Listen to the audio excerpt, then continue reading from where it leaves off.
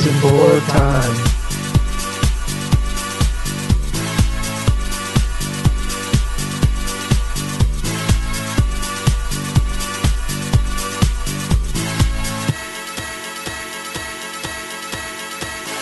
Welcome back, everybody, to Pair of Kings, where we are bringing you business as usual, tomfoolery as planned.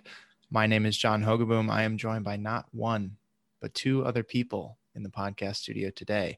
I forgot to drop my Instagram, didn't I, Saul? Yep. You can find me on Instagram at John Hogaboom. As always, I'm joined by my lovely co-host, Saul Thompson. You can find me on Instagram at Saul Thompson. How are you, Saul? I'm good. I brought this up before the pod and then stopped myself, but I had a nice weekend, but it was grad weekend at Yale. I'm not graduating, but I have friends that did.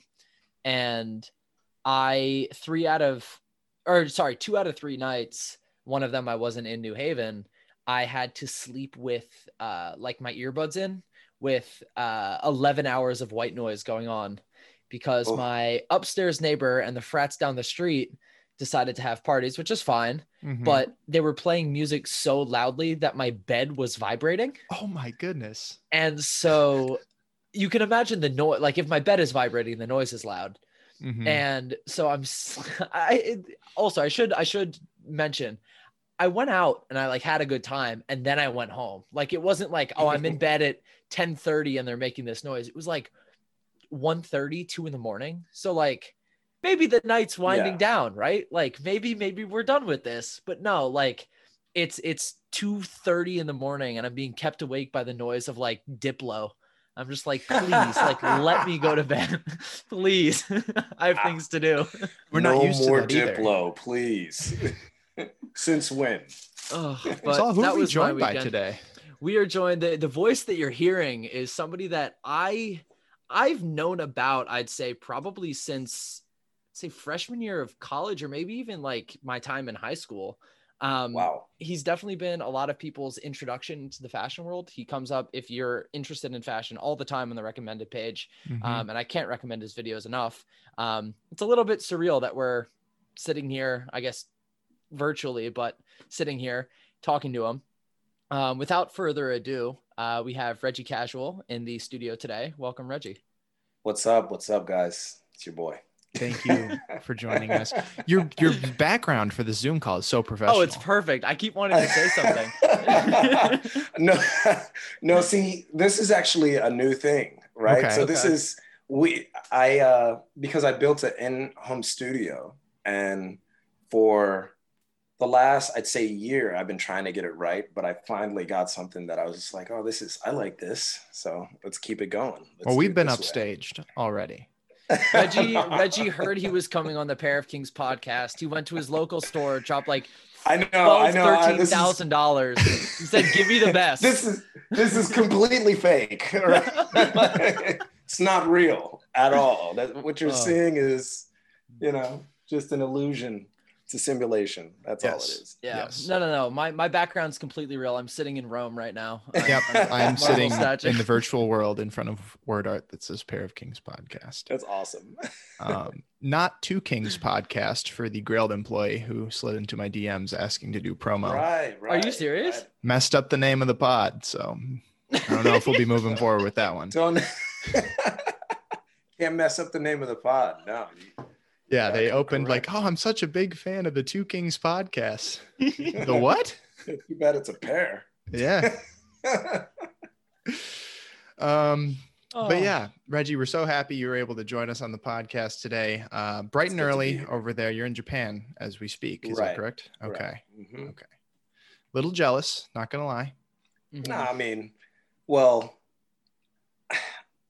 I was thinking about this the other day. A good friend of mine was like, hey, man, do you realize like you actually live in Japan? And I'm like, yeah, man, it's not a big deal. It's like, no, that's a pretty big deal because not that many people live there, bro. Like live there. All right. Like, there's Japanese people and then there's like you. And so then it kind of took me back. I was like, yeah, you know what? It is kind of cool. So sometimes I gotta remind myself that, it is pretty cool, even though it's kind of normal to me now. But yeah, I like it here. I enjoy it.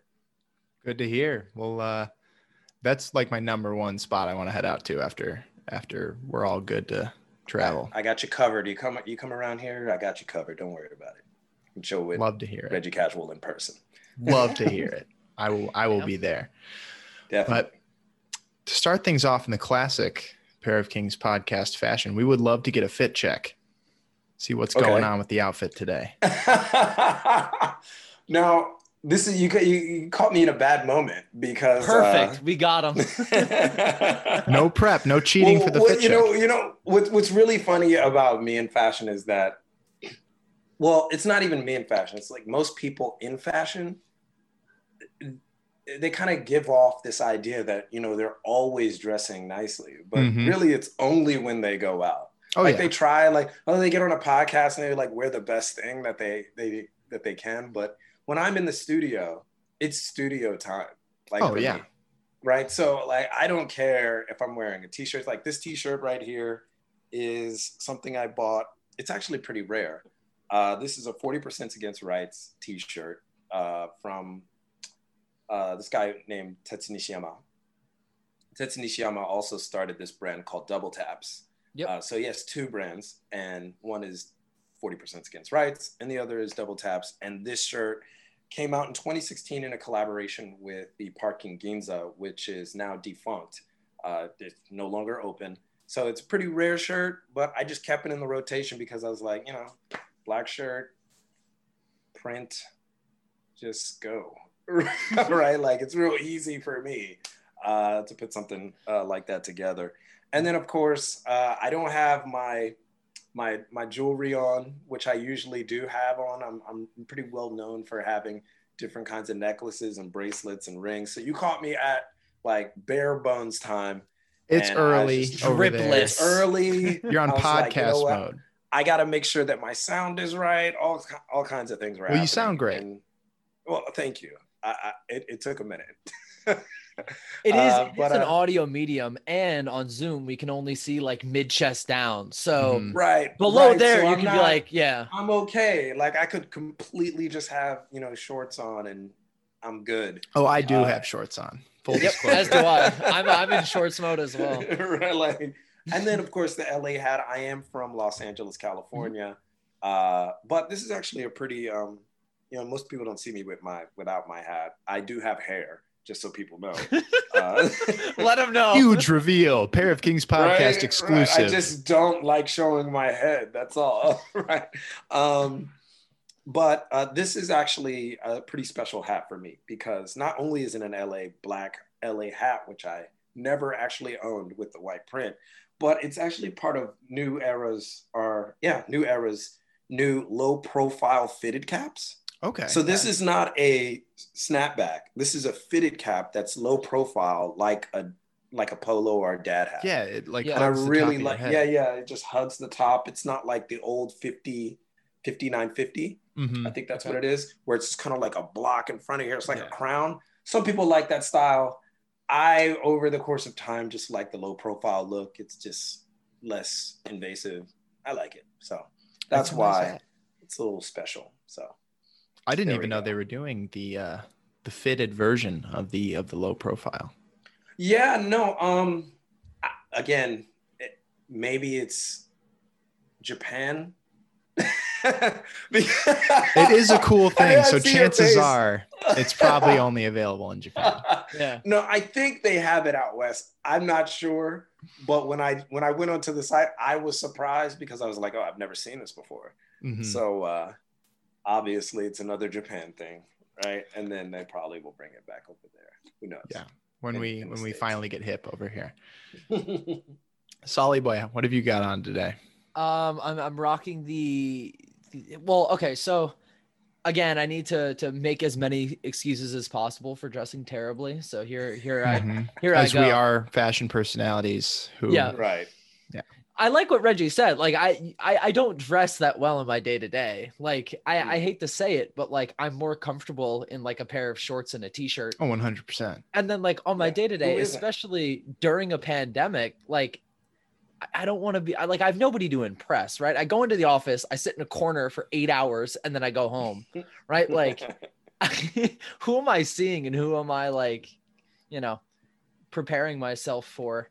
But I am just wearing what I'm comfortable in. I've got a pair of Patagonia baggies, the gray ones. I've worn them, I think, like every day for the past 3 weeks. So nice. Wow. It's I like a problem because it's gotten a lot warmer really quickly. Mhm. And I've also put on about 20 pounds in 3 months. So most of us have. Yes. yeah, they're like one of the only things that are elastic that I have, or like semi-flexible. And so I had 2 pairs, but the other one disappeared. So I've been like one pair of pantsing it, or one pair of shortsing it for a few weeks, which is slightly shameful. But on top, I have a vintage tee that was my dad's when he was in high school. Nice. It's single stitch, I think. Yeah, it's his baseball shirt from BB&N, which is a school in Boston. And I also have a matching varsity jacket that he was going to throw away. So he moved out and there was like a bag of my dad's clothes. And I was like, all right, like might as well go through this and see if there's something cool in here. And I pulled out, it's like this full corduroy. It's blue corduroy with yellow trim on it. This really cool old varsity jacket. And I was like, all right, I'm not going to let this get thrown away. Like obviously. Yeah. So I kept that. That's at home. And it goes very well with the shirt. So I'm happy that I kept both of them. But yeah, who knows? I'm with you on that one. Can't complain. Can't get rid of varsity jackets. No, especially right now. Yeah, they're going crazy. And so you got a haircut too. I did. Yeah, I feel like that's part of the fit. Yeah. So for anybody that's listened to the podcast at all, and welcome to new listeners. I'm not alienating anybody. We're happy you're here. The past, like what, John, like 70 episodes, I've worn a hat. Yeah. And it's been steady growth of the same head of hair too. Yeah, I had a bit of a mullet, but you can see it's a little bit odd because I had like hair down. I'm seeing to a my lot shoulders. of neck. Yeah, that I'm not particularly used to. Yeah, I had like long hair, like flowing hair, and I had these long locks. Literally, it was beautiful. I woke up. It'd shoot off to the side when you were like in the mornings. It was awesome. But I woke up the next morning and I went like instinctively to like brush it off of my shoulders, and I was like, I feel naked. Like it's so weird because it was so much hair. I have a picture somewhere I can send to, I guess you both, like through a DM, but it looked like somebody had killed like a small animal in my kitchen. And like that was what was left of my hair. My hair's never been anywhere close to that long. It was powerful. Just go through a pandemic, John. It's super easy. My hair if it gets any longer than like this plus a third of what it is right now, it just decides not to cooperate ever. Well, that's why I wore a hat. It didn't cooperate with me. Okay. Well, yeah, that's true. It did not cooperate. It was really nice though, because I kept it under a hat, and because I like wasn't going out or anything like that or getting like super crazy, I didn't shampoo it a lot because it wasn't getting dirty. And so when I went and got my mom has somebody who comes to our house just with the pandemic, she's still being safe. But he was cutting my hair and he was like, I feel bad because you have really good, healthy hair. And I feel like I'm just like chopping it all off. And I was like, oh, it's okay. Like it can happen again. Like just do it before I regret this and like tell you not to. I can grow it again. It'll come back. Yeah. I hope. Right. I hope it does. My original plan was to cut it like Larry David and dye it white and then just like walk around like Curb Your Enthusiasm, Larry David. I like that. Yeah. Wow. I like so that. Just buzz the top. Is that bald stolen valor? I don't know, because Larry David is balding and he talks a lot on the show about bald people being like, well, he has a little bit of hair. On the top though. Yeah. He's got a cue ball, but he talks on the show about bald people being like an oppressed like group, which is the most Larry David thing I've ever heard in my life. Yeah.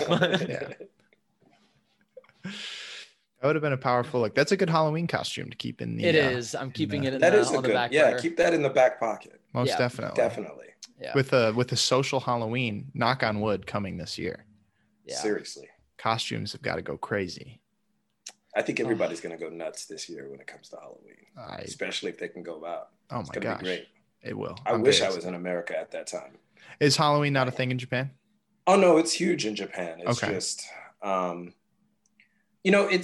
would say Japan is one of those places where throughout the entire year, everybody is reserved. Okay. And then once Halloween comes around, it gives them a reason to dress up even crazier than they normally do. So imagine, a place where fashion is, fashion in general is taken to another level, and then you're giving them a reason to dress up. Yeah, that's going to go over well.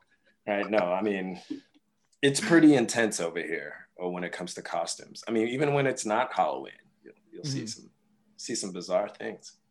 Even today, I'm always willing to be surprised in Japan, but Halloween, and also, you think about Japan, they're very reserved people, right? Like, yeah, I'm an American, so I suppose you guys are American, right? Like, so as an American, like seeing, like we like to kind of wear our personalities on our sleeve, right? Yes. So you kind of know who we are, like from jump. But with Japanese, you really don't know them until you get them drinking, right? Like you really don't know them until you get them like in a situation where they can completely let go. And you find out that there's a lot of things that they keep repressed inside and that they don't let go, where maybe that's the reason why fashion is so good, because it's like the only way that they can kind of speak. Yeah. Without speaking. Right? Self-expression without saying a word. Right. So, I mean, Americans were like, I don't need clothes to tell you what I'm about, man. Just tell you right now. I'm just going to scream it at you. And if your opinion's different, it's wrong. It's wrong, right? Well, my opinion's based on fact. It doesn't matter.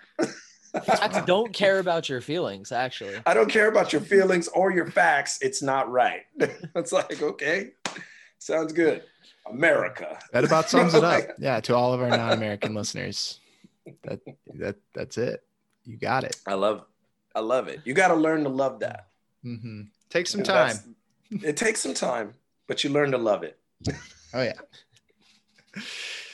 John, I don't want to get too far away from it. You wanna round us out with the fit check? Yeah, I'll finish this up and then we can get right into the questions. On the feet, we've got the Poddenstock 2021s, casual footwear for Reggie Casual. The Birks themselves, they're getting nicely worn in. I got them around Christmas time and they're fully molded to my feet now.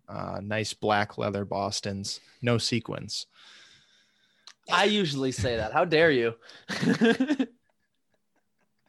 On the legs, we have a classic pair of Patagonia baggies as well. Mine are purple, 5-inch inseam, of course. Shout out to our friends over at Throwing Fits for making that the golden standard for short length. And then my t-shirt, I don't know if I've worn it on the podcast before. It's from Advisory Board Crystals. It was their charity t-shirt for Black Lives Matter fundraisers during the summer. And it has a picture of the United States. It's in glitter, but every state is separated from one another. And it says, such a pretty planet, such an ugly world, which I thought was a very, very profound statement. And the proceeds from the t-shirt went to some great causes. So that is what I've got on there. And then my jewelry, which I wear, which is necklace and a bracelet that my mom made. Awesome. And that sums up the fit for me. No haircut for me. Can't be as don't want to dethrone Saul.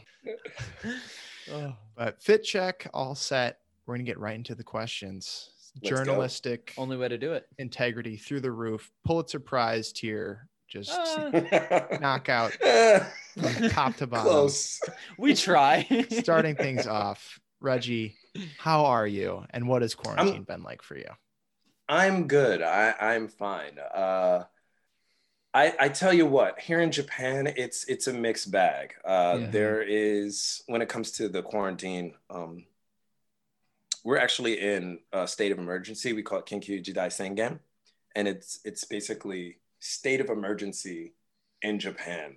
And it's weird because, if I were to, contrast that to America, like hundreds of thousands of people have contracted coronavirus and hundreds of thousands of people have died from coronavirus, and which is unfortunate. Whereas in Japan, not that many people have. I mean, in fact, the economy really didn't stop, right? Like it was a pretty slow Like Yes. you guys were pretty good just because as I understand it, the culture is so like sterile, for lack of a better word. Right. Itself. Yes. I mean, there are things that were put in place that kind of mitigate the severity of, contraction. So one, this is a mask wearing culture. So for anybody who's out there that, doesn't think that the masks work, look at Japan. They didn't close anything basically. And they had, relatively low numbers as far as contraction is concerned. I will say this though, it's not all, gumdrops and rainbows over here in Japan, because the Japanese government and Japanese people are very skeptical about new medicine. And so like the vaccine is not quite popular over here yet. Okay. Not a lot of people want to take it.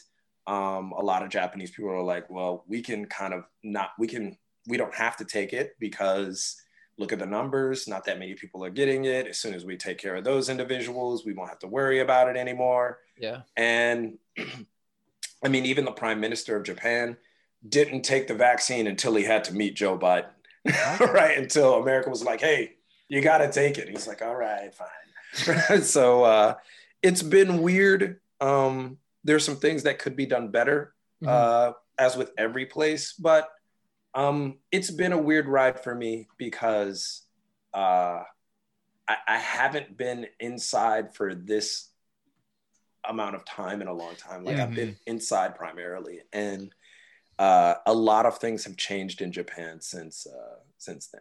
So since the time when the pandemic first started and now.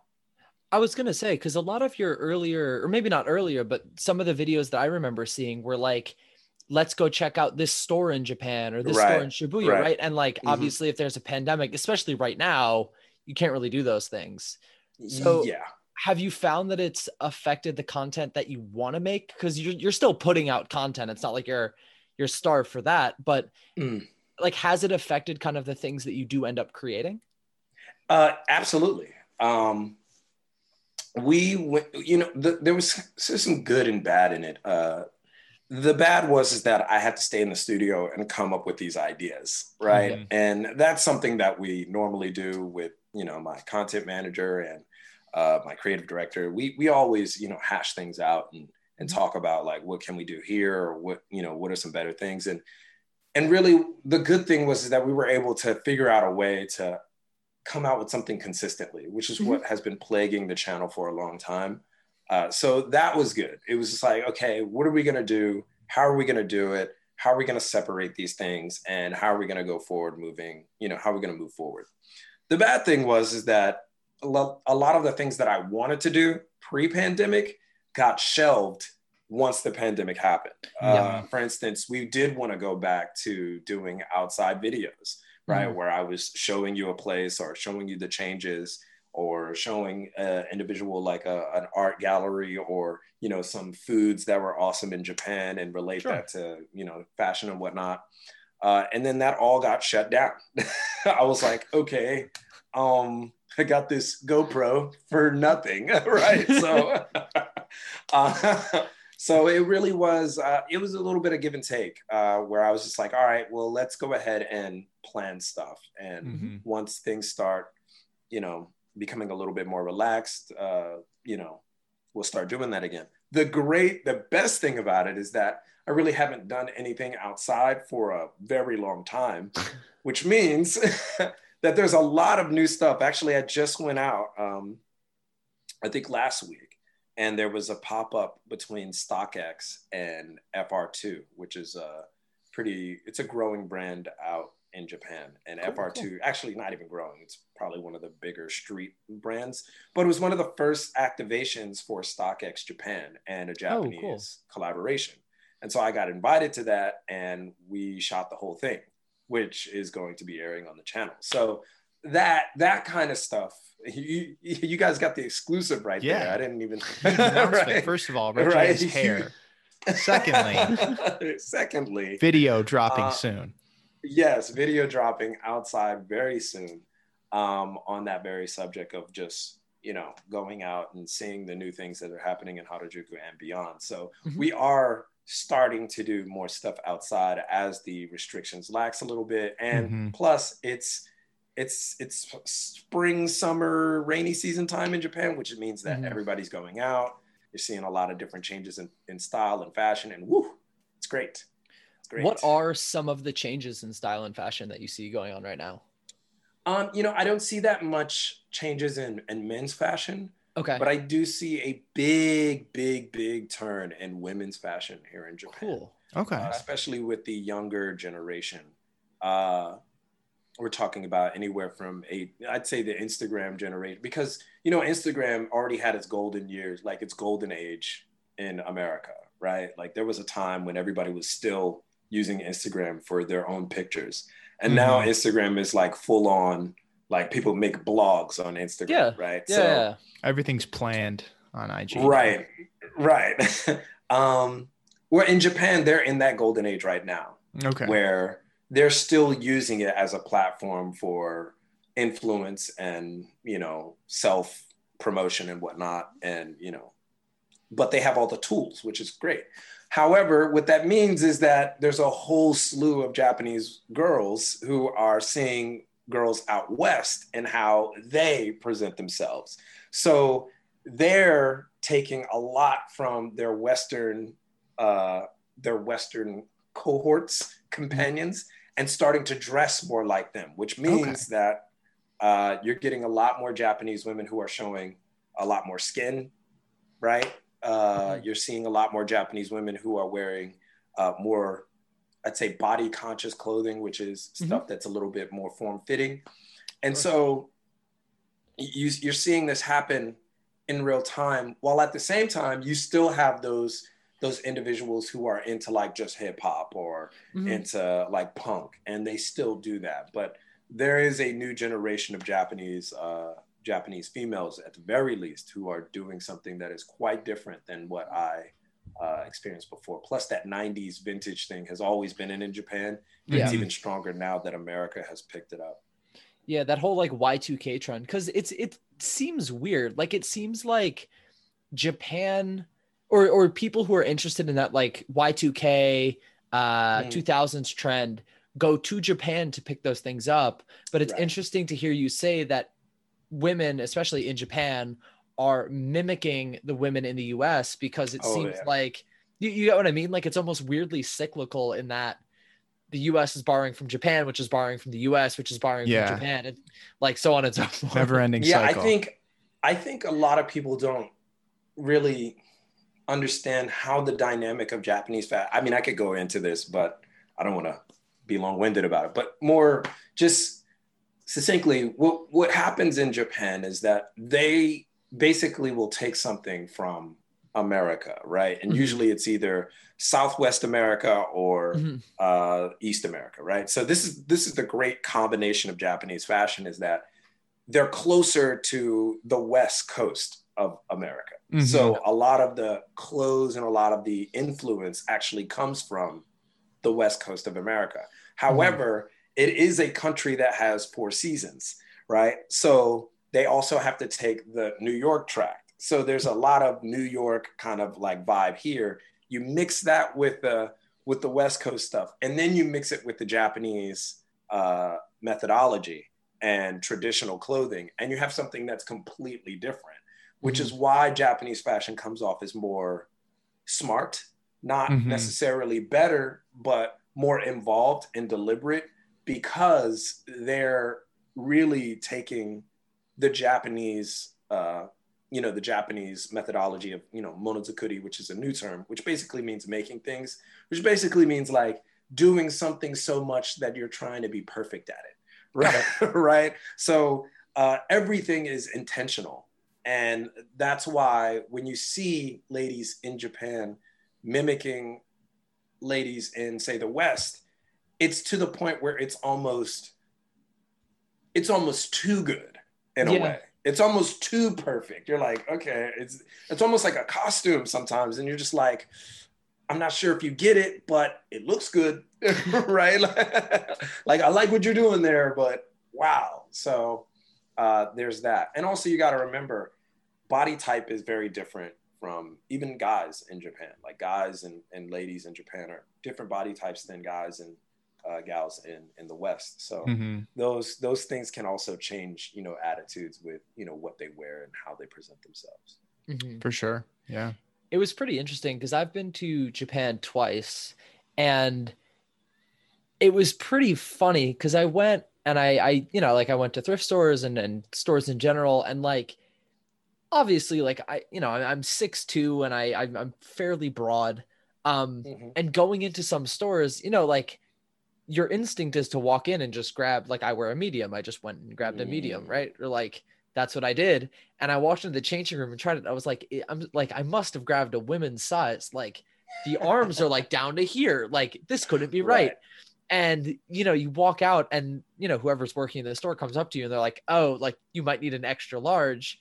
And, there's nothing to be ashamed of, but it's just like a weird, in terms of body types, it's like completely. Yeah. No, I mean, you're, if you're 6'2", you're 6'2", like Western 6'2", right? Because there's some 6 feet people in Japan, not many, right? There's some people who are taller in Japan, but they'd probably be able to fit that shirt because of their body type, right? So, Japanese people are very, like most men are natural, like ectomorphs, right? So they are just incredibly skinny, right?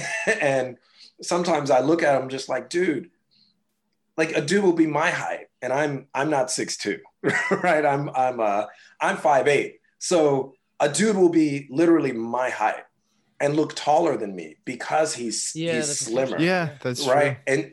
And so I'll be like, dude, like I could not, like there are things that I cannot pull off because I'm wider than you, right? Like, I mean, I can't pull it off the way that you're pulling it off. I would love to wear it that way, but because your shoulders are not as wide as mine, you're a little bit lankier than me, and these things flow on you differently, whether it's like my hips or, my legs. Like I was a trained runner, so my legs are huge.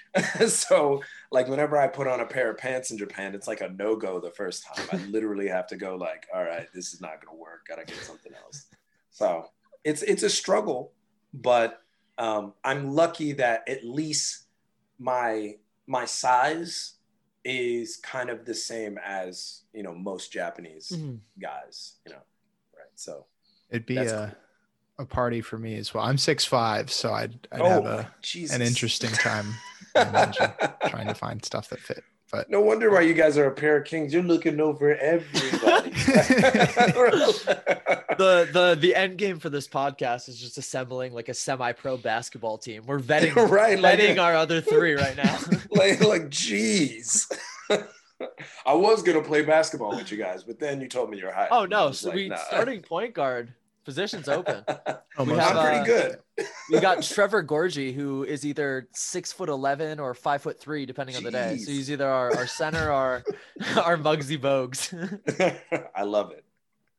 So bouncing back to, again, the worst topic that nobody wants to talk about, quarantine. Do you have like favorite quarantine pickups, whether that be clothes? Have you been reading anything new, watching anything new, things that you can recommend? Have you been stockpiling outfits like we have? So it's been a weird time for me as far as quarantine fashion is concerned, because before quarantine, I was in this place where I was trying so hard to kind of make this definitive style that was completely me, that mixed all of the things that I loved, and it got really complicated. Yeah. Right. And to be honest with you, there was a time where I was looking at clothes like from my contemporaries in the same field. And I would see kind of like the exposure that they would get based off of their style. And I knew what to do in order to get more exposure. Like I knew that some of these individuals were wearing things that were, I'm not saying it was bad, but it was kind of bombastic. Like more and more people kind of like gravitate towards it because they could see how unique it was, right? Like they could see the uniqueness. Where somebody like me who's into, undercover, Yohji Yamamoto, Comme des Garçons, it's harder to see the creativity in that. It takes a little bit more for an individual to kind of appreciate that. So for sure. I was going through a moment of like, maybe I should, you know, switch it up a little bit and do something that's a little bit more bombastic. And I looked at my closet and I was like, I can't, because I would be abandoning everything that I've kind of accomplished over these last few years in trying to put this style together.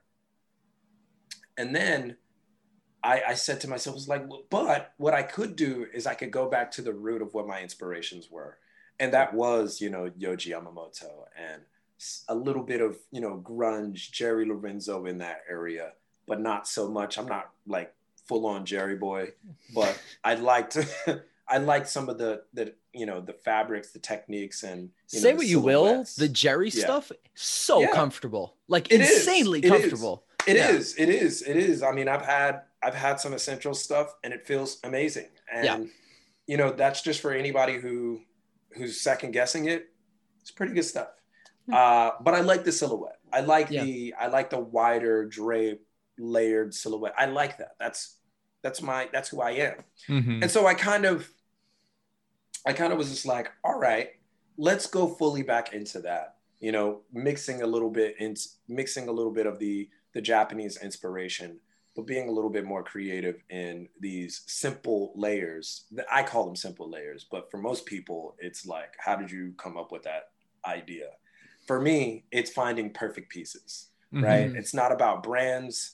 It's not about, when somebody asks me like, what my favorite brand, I always answer like, I don't have one. I just search for pieces, right? I have a particular style that I'm going for. Certain brands supply that and certain brands don't, but I'm the dude that will literally be looking online for a particular length of a shirt that makes sure that the sleeves aren't bunching up, right? Like I'm that guy, and it may be some brand that nobody knows about. So that being said, as far as quarantine is concerned, I think I have a stockpile of new approaches rather than new styles. One thing that I did do is I stopped buying every popular sneaker that I liked. Right. So one thing that people don't know about me, I don't like dunks. So I don't have one pair of dunks in my life, even though Nike tried to push dunks on everybody. So you're also in like the retro dunk capital of the world. Yeah. That's you right. can find all the good stuff from that's late right. 80s, and 90s. I don't like them. Right. So it's not that I think it's a bad shoe. It's just that I think it's right up my alley in saying something like, dude, like seriously, like, oh, dunks are popular now. Great. Right. Right. Like, great. Now I can really be, you know, the contrarian because I don't really like dunks at all. It's a breath of fresh air though, to hear someone say the other way. I mean, I've been into dunks since like 2007. I was 10 years old when I got into I know SBs like, and stuff. And people love dunks, and I'm not crapping on them. I actually think I'm always that dude that says, yo, whatever it is that you like, whatever it is that you want to wear it well. I don't care. Like, just wear it well. Like, I can look at a dude wearing something or a lady wearing something that I wouldn't wear, and if they put it together well, I'll appreciate it. For sure. Yeah. I'm dope, man. I'm not. What you want me to say? It's nice to hear someone not be into dunks. It's a breath of fresh air. I mean, as a dunk fan, man, it's good to hear like someone's not about it. Somebody's not gonna buy a dunk. Thank you. Right? No, I basically just was like, you know, I'm just gonna stop buying every single sneaker on the planet that I think that I love. And I'm really a contrarian when it comes to sneakers. But when I am, it is like I have the Sacai LD Waffles, right? And then I have you know, I have the Fear of God ones, the ones that Nike, the very original ones. I do have the undercover React Element 87s, right? But, you know, I'll be the guy that buys the Hike See You Laters, right? Which is like, you know, people have seen that shoe. They've seen my stuff. They've seen that one. Or I'll be the dude that buys the, you know, the Overreact, the undercover Overreact, which I love. Great shoe. I put it on. I put it on the other day. I was like, oh my God. Very underrated. And they go exactly with my style. Like they fit my style. And so one of the things that happens to me often is whenever somebody who didn't buy that shoe and then I wear it and we're like, oh man, now it looks better. And then I always tell people, it's like, don't knock the shoe until you put it on in an outfit. Yeah. Right. Don't knock the shoe until you see somebody wear it. Because, for example, like the Fear of God Mocs, I have 2 pair of Fear of God Mocs, the grays and the blacks. And both times I wore them, people were like, yo, man, that's an underrated shoe. And I'm just like, I bought these for $80 at a used store. I just saw them sitting on the shelf. They're like stadium goods, $90. Cause I was like, I haven't heard that name, like the Fear of God moccasins, in so long. Mm-hmm. Right. Like they came out and I was like, oh, I remember that. Mm-hmm. And then I was like, I wonder what those were going for. Cause they retailed for quite a bit, right? Yeah. They retail for, I think, $150, $160. Okay. They weren't the most expensive, but they were for what they were. Yeah, the brand association and everything. You know, like I just think that we owe it to ourselves as people who are interested in fashion to explore different avenues. And for me, I saw that as a shoe that could fit my style rather than picking up a shoe that I thought was popular. And so I've completely kind of, you know, went away from that and went towards more, you know, just putting together stuff and see what happens. There is something to finding like the quote unquote like perfect thing for you. Like I've talked about this on the podcast and I'm sure you probably know the name, but Momotaro Jeans makes these pair of canvas sneakers and they re-release them every like 2 or 3 years. And I bought them on a whim because they were on clearance and in my size, like senior year of high school or maybe freshman year of college. Cause I was like, I want a pair that look like Vans. Bought them. They were my favorite pair of shoes ever. And they restocked and I got 4 pairs and I'm like, that's it. Like I got them. That's it. Yep. That's it. Like, I don't know. There's something really nice to finding something that like you love, but it's like very authentically you. And it's really right. nice. And that's where I hope fashion is headed. Right. Yeah. That's where I hope we're going, because we're at a point where everybody, it's clear, especially with the advent of social media, Instagram and whatnot, there's a contingent of people who want to dress like each other, right? Like the Explore page shirts. Right. My boy Sangiv, like I love this dude, right? And he has a very distinct style. But once he came out with his label and I saw people wearing his stuff, there was literally a slew of people that were wearing these same kind of outfits as him. Well, you get the set, right? Like you get the crop sweater and the pants that he made, and then you put those on, and then what's the popular shoe right now? It's a Dunk, right? Like or you wear like there's your boot outfit with it. Yeah, or you wear a boot, or you get those Bottega Venetas, and then you're like, oh fuck, those are the star fruits, right? You get those, and then I know, like I said, like I know that's the curse of knowing a lot about fashion. Like I know what people are doing, and I know what people are wearing, and I know how this is all manifesting itself. And for me, it's sad to see in a sense, because here I am. I wouldn't say like here I am, create my own style. It's like here I am doing everything possible to formulate something that is completely myself, right? And not trying to be like everybody else, or not trying to be popular, but trying to really expose fashion as something that it's not about trends. It's about how you can put together something that's completely you, because you don't want to be NPC guy one, right? Right? Like that's what I call most people. Like it's like, oh, NPC 1, NPC 2, flavor of the week, like generic cereal guy, right? Like, I do have to say, could you imagine how great Skyrim would be if like dudes were walking around in like tonal 1s and Dunks, Carhartt double knees, actual NPCs. It would be actual NPC, but I call them that because it's just like that. It's like you're actively saying it's too difficult for me to think about what I would want to do. For sure. That's true. Yeah. I want others to kind of push me in the direction where I know what to do. I know what looks good. I do feel like a part of that is being young though. Cause when I was in high school, like when I was like, how can I look cool right at school? Like, you know, you go onto Instagram or you go into, you know, whatever is popular at the time, like Kanye to the, like literally whatever you could. And you just saw like what's on the front page, like what's getting upvotes, what's getting likes, what are people wearing? The stuff on YouTube even is like, what's getting the most views? Oh, it's like unboxing like Supreme stuff. So that's what you gravitate to. Right. And like, I feel like it wasn't until I had the opportunity and I was really lucky to like go to Japan and like go into a thrift store. And I was like, whoa, what is like Comme des Garçons? Like, that's really cool. What is this? And like interacting with those things, like, you know, I didn't really have that exposure before that. And it was really, I mean, and that's exactly what, I mean, what you're talking about, you might be asking me that question later, is exactly why we started the channel. Right. It was for that reason. Like, I saw that people weren't being introduced to the world of fashion and only the, you know, this kind of like bubble of fashion that they were around. So they didn't even consider labels like Comme des Garçons, let alone something that's even more ridiculous like Miharu Yasuhiro or Doublet or something of that nature. Right. So I wanted to give people insight and to say, hey, you can discover a lot more, but it's hard to showcase that when you have no context. So that's why we started with something like, okay, here's Bape.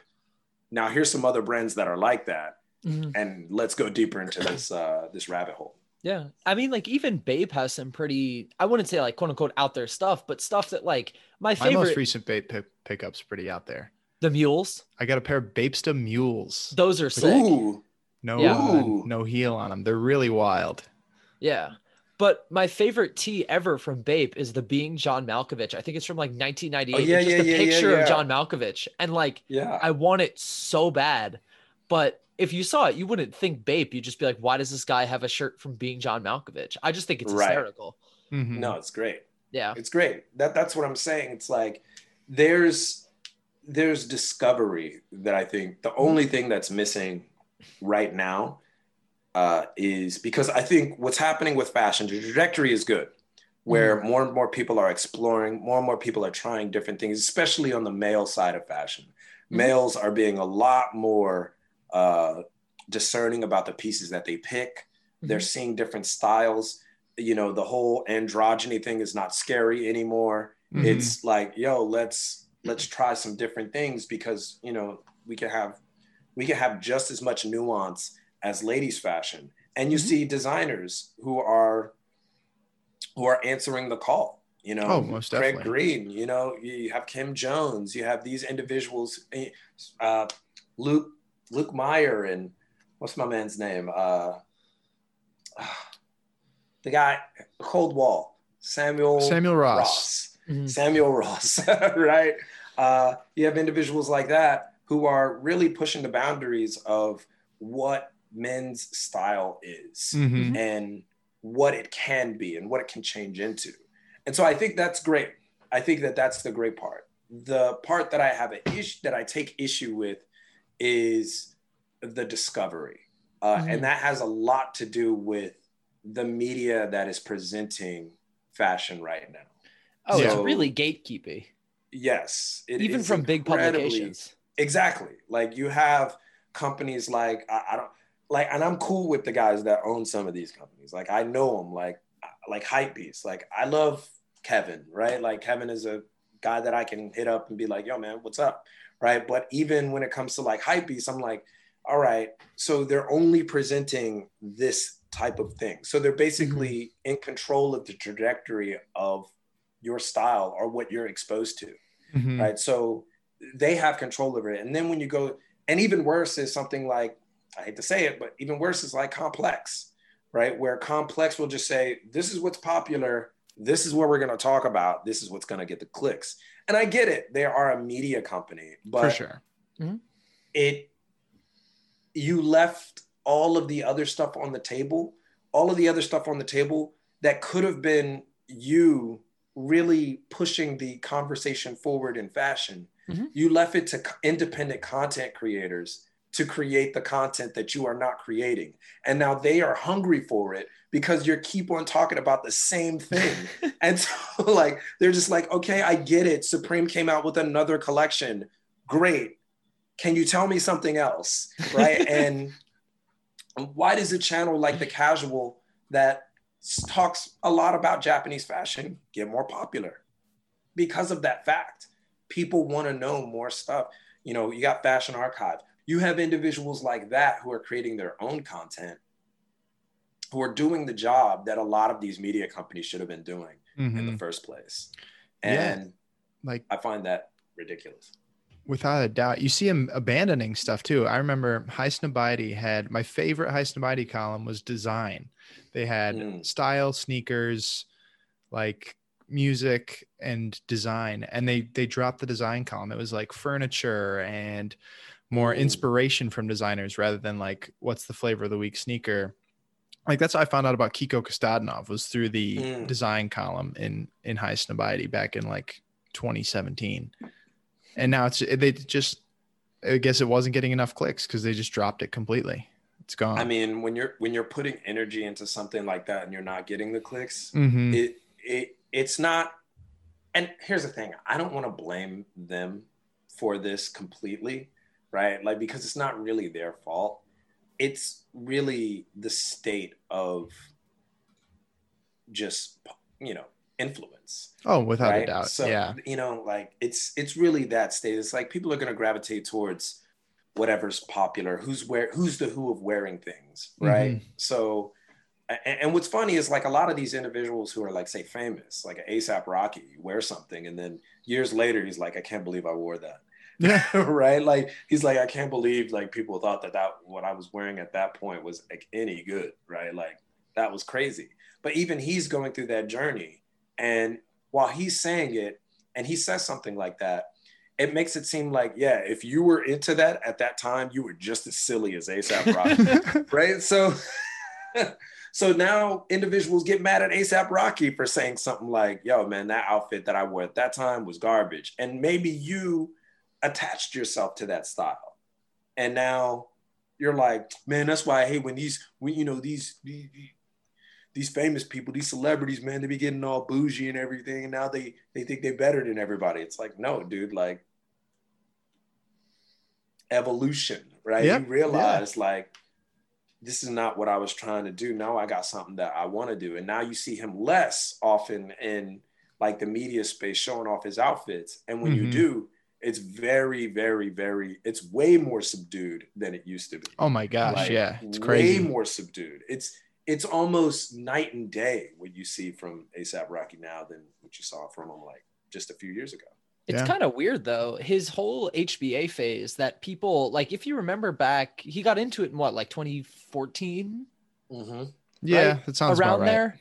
Yeah. Right. People like shat on it from like 2017, even up until like today. It was like, oh, a meme, right? Like he's wearing the drop crotch, you know, HBA stuff. You know, he even says in one of his songs, like HBA shit is weak. Y'all can keep that. And then today people are like, oh, HBA is sick. And like, I've seen some pretty cool fits with like Hood by Air. Like, they're coming back too. Yeah. Like, the return is imminent of Hood by Air. Yeah. Shane Oliver said that. Yeah. He's bringing that back. So, I mean, I'm excited. I'm excited too. I want to see because he's a completely different guy now. Right. So like the way that he's going to approach it, I think it's going to be pretty wonderful. Hood by Air be in 2021. I'm excited to find out. It's going to be great. But yeah, I think a lot of that stuff, it's like, you got to almost pay your respects to what was cool back then, because a lot of the stuff now wouldn't exist without it. Oh, of course. Yeah. I mean, like trends today follow trends back then, not to a T, but like everything builds off of each other. You need to break a few eggs to make an omelet. That's true. You need to wear a few drop crotch pants. Yeah. Before you can appreciate the fits of today. But here's the thing. One of the things that I really love about fashion is that I'm not saying that you should abandon things that you liked, right? So say you did like drop crotch stuff, right? It's drop crotch pants, right? Say you like that. And, you know, you knew they were big at one point, but now they're not. Well, my whole thing is like, well, don't abandon it. Evolve it. Like make it yours, right? Like find a way to make it yours, and then make it a staple rather than making it Statement. hyper stylized. You're right. Like it's not a statement, it's a staple for you. For example,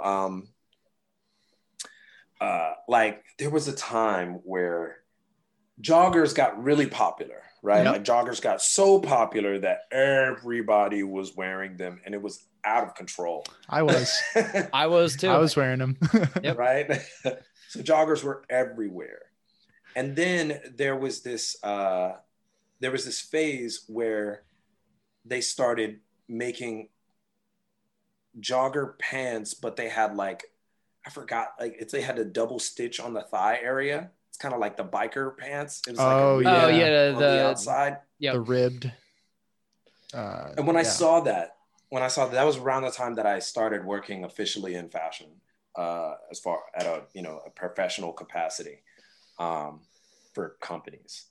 And I was like, and somebody had asked me, what do you think about these? And I was like, this is the most terrible trend I think.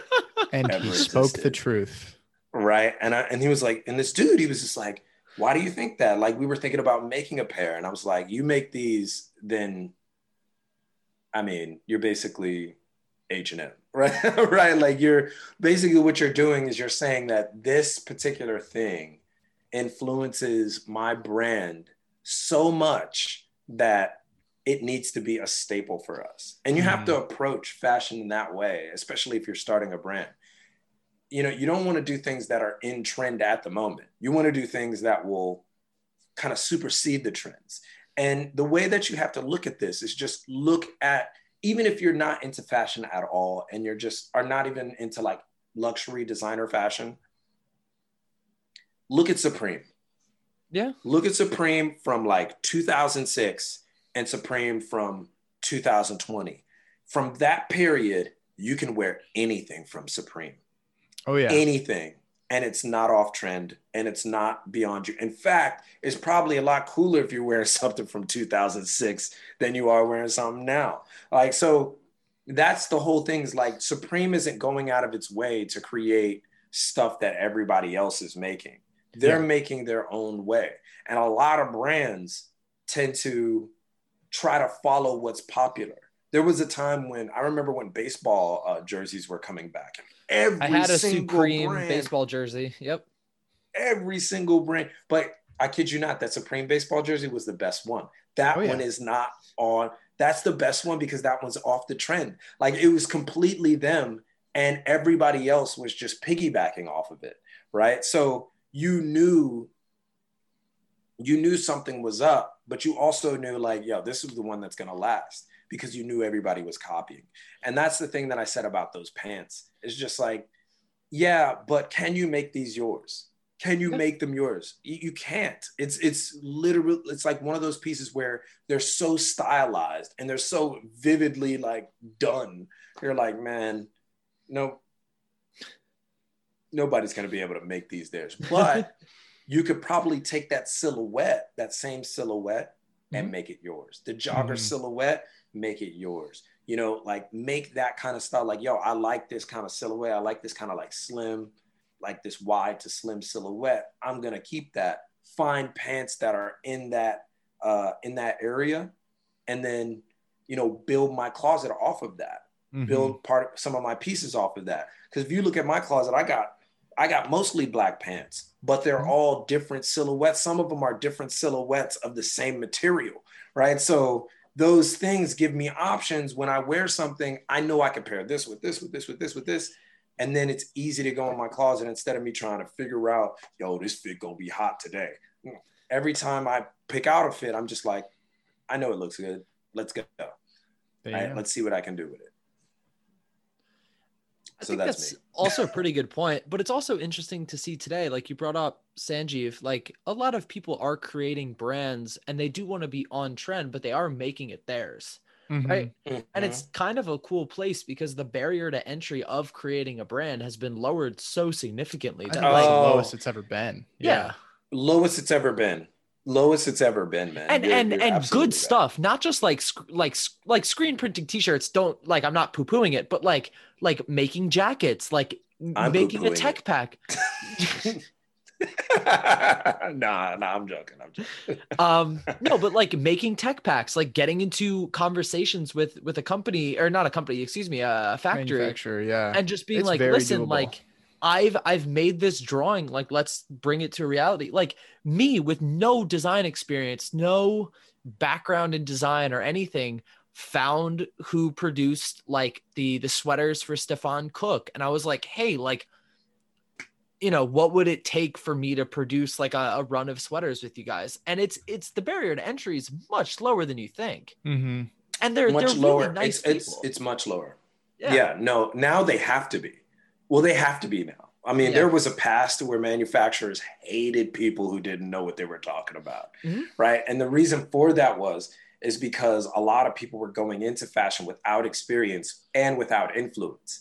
Now we're starting to get into an era where a person like who's not even into fashion, but not even, you know, a designer, but has influence is able to go to a manufacturer and say, hey, but I got X amount of people behind this already. Mm-hmm. So I got something, you know, and then so they have to treat everybody with a sense of, you know, respect. And now it's gotten a lot nicer. A lot more manufacturers are being more lenient and working with a lot more smaller brands. I do agree that the barrier of entry is much smaller, but I also think because the barrier of entry is, I should say, easier, it's easier to get into fashion, or at least start a brand. The bad thing about that is that far too many people think that they're experienced enough to start a brand, and they don't know what it's going to take to become successful. On the channel, we have a series for business, right? So we teach business. That like part of the casual. And one things that I tell individuals all the time is that if you don't, you know, you can't invite people to the house if you haven't built the house yet. Yeah. Right. So, and basically it's like, you know, there's a reason why Sangi, like he started a YouTube channel going into, you know, Instagram and then started his brand. There was no way he could have started it just from jump and been like, got a brand, see who likes it. He had to build a community first. And he knew that. The same thing with my boy Kenny Jima. The same thing with my boy Keezy. These individuals had to build a following first in order for them to be seen as serious. And I'd say the worst part about it is that these individuals like Sang, like Ken, like Keezy, who are doing amazing work, by the way, are still shunned by the overall fashion industry, the gatekeeping fashion industry, because they are entering into fashion in a non-traditional way. They're skirting them. They're going around them. They're saying, I don't care about you guys who are trying to say, I have to be on the runway or I have to be known by X critic or whatever. I have my group and my group is going to support me. And that group is all I need. And they understand that. Where you have individuals who have been, you know, just mired into the fashion ambiance, into the glory of the fashion industry, who are just like, yeah, but, you know, it's just not as creative. And it's like, no, it's just not for you. And so now you're putting yourself in a position where you're being snobbish about it. You're gatekeeping. I can't co-sign that. And I support these guys fully who start brands this way. Absolutely. Yeah. Whoop, ring light just fell. Nice. Love the ring light. Oh, I look like a ghoul without it. The lighting in my apartment is not good. So relaying kind of, I mean, we've been talking a lot of brand talk. What are some low-key Japanese brands that you're a fan of that maybe we don't know about here in the States? Don't know enough about. Name. There's a brand called Name. Right. Okay. There's a brand called Name that is just, they do amazing work. Very minimal, streamlined, but like great silhouette. There's another label that I particularly like. You may or may not know, it's Kazuyuki Kumagai. Not Kazuyuki Kumagai. If you ever heard of Attachment, it's the same designer. Oh, okay. So the same designer that does attachment that's his name. Kazuyuki Kumagai, it's his namesake brand. Got it. Recently, I've been getting back into Fumito Ganryu, one of the, guys who used to work at Comme des Garçons. Mm-hmm. There's another label, Facetasm. I'll always be a fan of Facetasm. Mm-hmm. That's just, Hiromichi Ochiai is like one of my inspirations for fashion, period. There's another label that I think a lot of people will like, especially if they like Japanese fashion and just Japanese traditional silhouettes. Ane, Anei. Okay. Anei. Ane is just, it's fantastic. A lot of drapey silhouettes and, Japanese influence, but with a modern twist that I think is really cool. Mm-hmm. And I'll give you one more. Wow. When people put me on the spot like this and I'm thinking about brands, it's like 5,000 go in my head. I'll give you, let's see here. Maruyama Masahiko Maruyama, one of those two. Nude, it's really good. It's a really good label if you like kind of a Yohji, the trajectory of Yohji and Comme des Garçons. Really, really cool stuff. So just Nude MM or Nude Masahiko Maruyama, I think you'd like it if you like that kind of style. Cool. Right. So those are brands that I tend to look at and see what they're dropping. I've got some Googling to do. Yeah. Those are really cool. You'll like those. I'll tell you what, the best place that you can go to learn about like 90% of the labels that I follow is probably a website called Loom Osaka. Okay. Loom Osaka and Fascinate Japan. You'll kind of get a sense of, okay, yeah, that's exactly where this guy is, right? So Loom Osaka and Fascinate JP would be all. I appreciate that. Cool. Yeah. We've got some Googling to do. Yeah. Oh yeah, you're gonna like those. You're gonna be like, yeah, the paychecks. That's when you're gonna know. Week. You're gonna know way more than everybody else once you go to those sites. You're like, yo, man, you gotta know about this. All right, so pretty cool.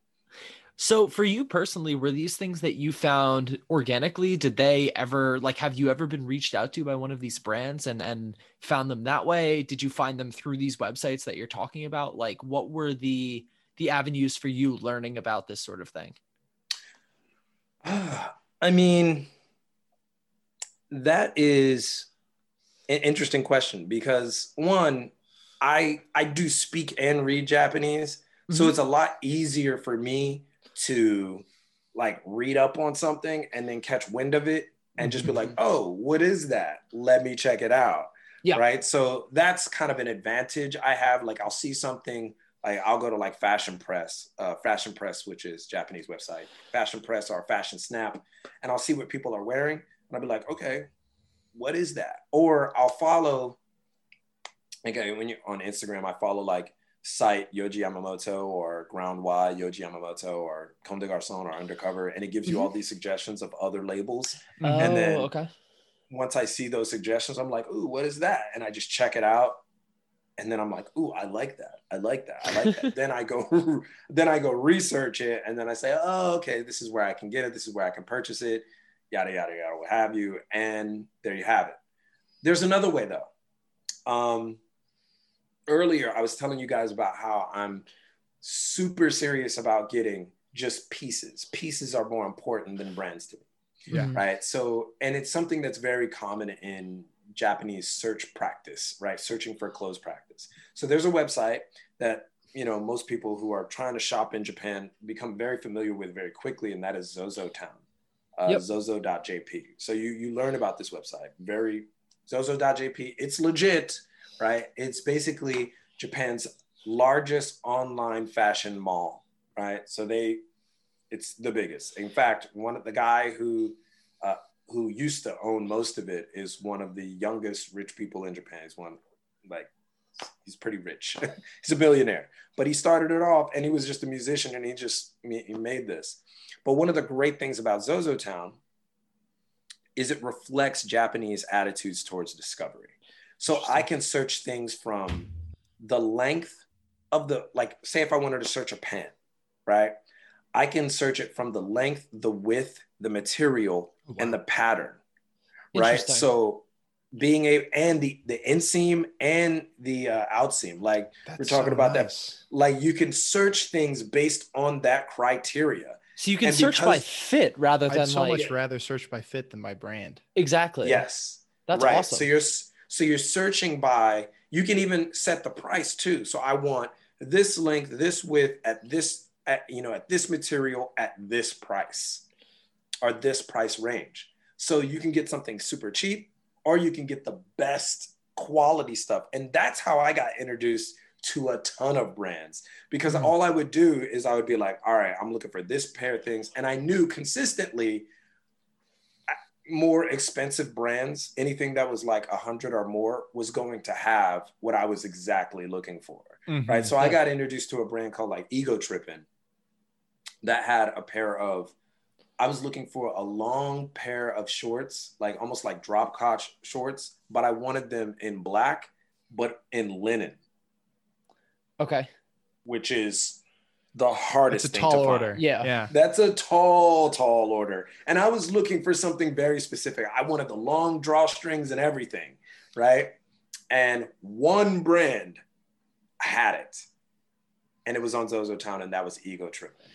And I was going to say, ZozoTown is like the smart man's Yahoo Japan auctions. Yes. Because everybody knows about Yahoo Japan, and that's kind of been like corrupted by like, but like those who are really in the know going like ZozoTown or even like Mercari. Like it's harder to find specific things, but like you can find some really good stuff there. Yeah, no, those are that and that's why I say like that search is like everybody knows about Yahoo Auctions and they buy from Yahoo Auctions. And even I have gotten some stuff off of Yahoo Auctions before. Of course, yeah. But then I was just like, I know where all this stuff is. And like the difference is that I can actually go to the store, right? That's the only difference. Like I can go to Second Street or I can go to Brand Collect and I can pick something up from the store and I can see what the fit is like and I can see what it feels like on me rather than just waiting a few weeks and being like, I finally got this piece. Let me start wearing it. But ZozoTown has helped me so much with just searching by my parameters. And so having that has introduced me to so many different brands, styles, and just concepts. And so as a person who, if you love fashion, you're going to have to beat it. And this is what's missing out West. Like you're going to have to beat that into some of these retailers' heads. Like, yo, please let me search by fit, by material, by pattern, by, because that is the discovery that's needed. Because when somebody asks me something like, yo, ID on that shirt, and I'm like, it's Monkey Time, right? Right? It's a Monkey Time shirt, right? And they're like, Monkey Time, what's that? And I'm like, I'm always on Monkey Time. Right? Yeah, Monkey Time is just amazing. But it's like, I'm telling you, brands, like most of my closet, like 90, I'd say almost now, 95, maybe 98% of my closet is Japanese brands. Oh, that's cool. Right? So, but not because I'm Mr. Japan, because I live here, that's one. And two, I'm searching by my particular criteria, which is by fit, by material. And I'm looking for something incredibly specific. So imagine how much more discovery we would have and how much easier it would be for new brands to make a name for themselves by offering something that's that's missing from the market. You know how hard it is to find like long, wide tanks made with waffle knit in America? Yeah. It's virtually impossible. But in Japan, I can go right now and find one in less than 10 minutes, less than 5 probably. In fact, I know the brand that sells them. Just go to number 9 and you'll get some long waffle knit tanks, right? And so I think that's what, just to make that long story about what brands, how did I come to know about these brands? A lot of it had to do with ZozoTown. A lot of it had to do with just me searching for stuff for myself. And a lot of the time what people don't know, like a lot of the stuff that I buy is stuff that I'm inspired and would want to like make. So I'll buy stuff that I'm like, okay, I like this. What would I change on this? How would I make this better? Yeah. So, that's awesome. I think a very underrated aspect, and maybe one that doesn't get talked about enough in the research part of finding your personal style, is patience. Because a lot of people just want it, and they want it now. I mean, that's the social media generation. We're trained to think like that, but you gotta wait. I mean, if you haven't found it yet, it's probably out there, and you just gotta keep looking. Yeah. I've spent hours sometimes. I've gotten in trouble a few times where I've just spent hours and hours searching for this one particular thing. And, and you know, sometimes days, but when I eventually find it, I'm happy. Yeah. So, because you want exactly and I know what it's you're for me. For, right. And I know it's for me. Almost what you want. Right. Yeah, that's a huge part of it for all of our listeners at home. Like, just be patient with it, and you'll eventually come up on what you're looking for. Oh yeah, absolutely. People are making stuff. And if you can't find it, draw it out and make it. Yeah. Like, that's what I always tell people. Like, if you can't find it, DIY. Draw it out, make it. Right. So if you can't sew, if you can't do, you know, you could easily find somebody who can. Right. So if you can't do it, you're like, yo, I would like this shirt, but I don't like how long the sleeves are, and I don't like how wide it is. I need it to be a little bit slimmer. Be more discerning with what you buy, you know, and just be like, don't stop at it's not available, so I can't get it. Make it. And then maybe you have something, because I can almost guarantee you, if you thought about changing something, somebody else thought about that same change, and you could end up probably selling it too.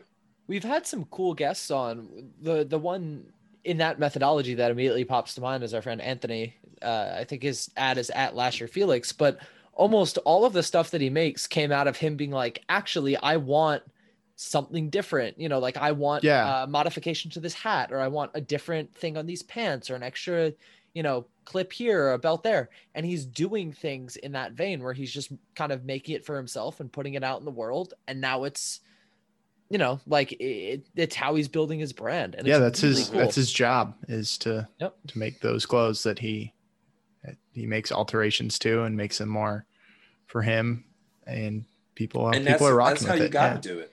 That's how you got to do it. Like, that's how I do it. Like, for instance, I don't like I like button downs, but I don't like the buttons showing. That's a weird thing, right? Okay. Like, I like button downs, but I don't like having the buttons on the outside. So we're developing something that hides those buttons, right? Okay. Like, just a shirt that's just like straight up and down. You don't see the buttons, but it's still a button up, right? Like, these kind of things where you're taking something that's already out there, especially when you're doing, designer fashion. Really, it's all designer fashion is just altering things that are already out there to the point where it's just different, right? It's something else that makes it special, and that's all fashion is. It's not just, you know, some conundrum that we can't figure out. So wait, you said we are making. Can you tell us more about that at all? Yeah, that's all I'm gonna give you. Okay. We'll take it. Caught it. We'll take it. You know, I knew I was gonna get in trouble for it. Yeah. but that's all I'm gonna give you. You told me, you know, I should watch what I say. But yeah, I will say this: we are developing something, but we're still in the planning phase. So that's very exciting. If you're okay with having that stay in the podcast, like, oh no, that's okay fine. That people know. Okay, I'm fine. Yeah. I'm fine with it. Cool. Like, what I say. Right? No, I'm fine with it. I do like people being excited about it, but we are working on something that is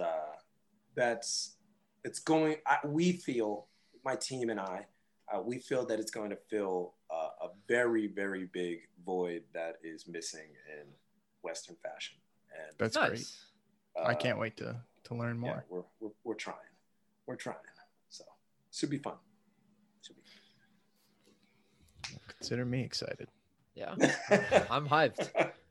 So Reggie, how did you get into fashion? Was there like a landmark moment that you can point to? Is it something like, John and I were both birthed in, not hate that vernacular. We're both kind of came up in that like sneaker like Yeezy, or at we least were sneakerheads. Yeah, like Yeezy and Supreme were like the introductions to us. But like, how did you get into fashion?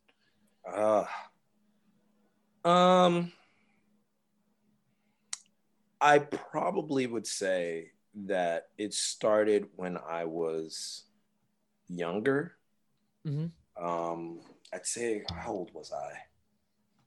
Couldn't have been. I think, you know what? I'll be real. My father, he wasn't into fashion, but he was into, presentation.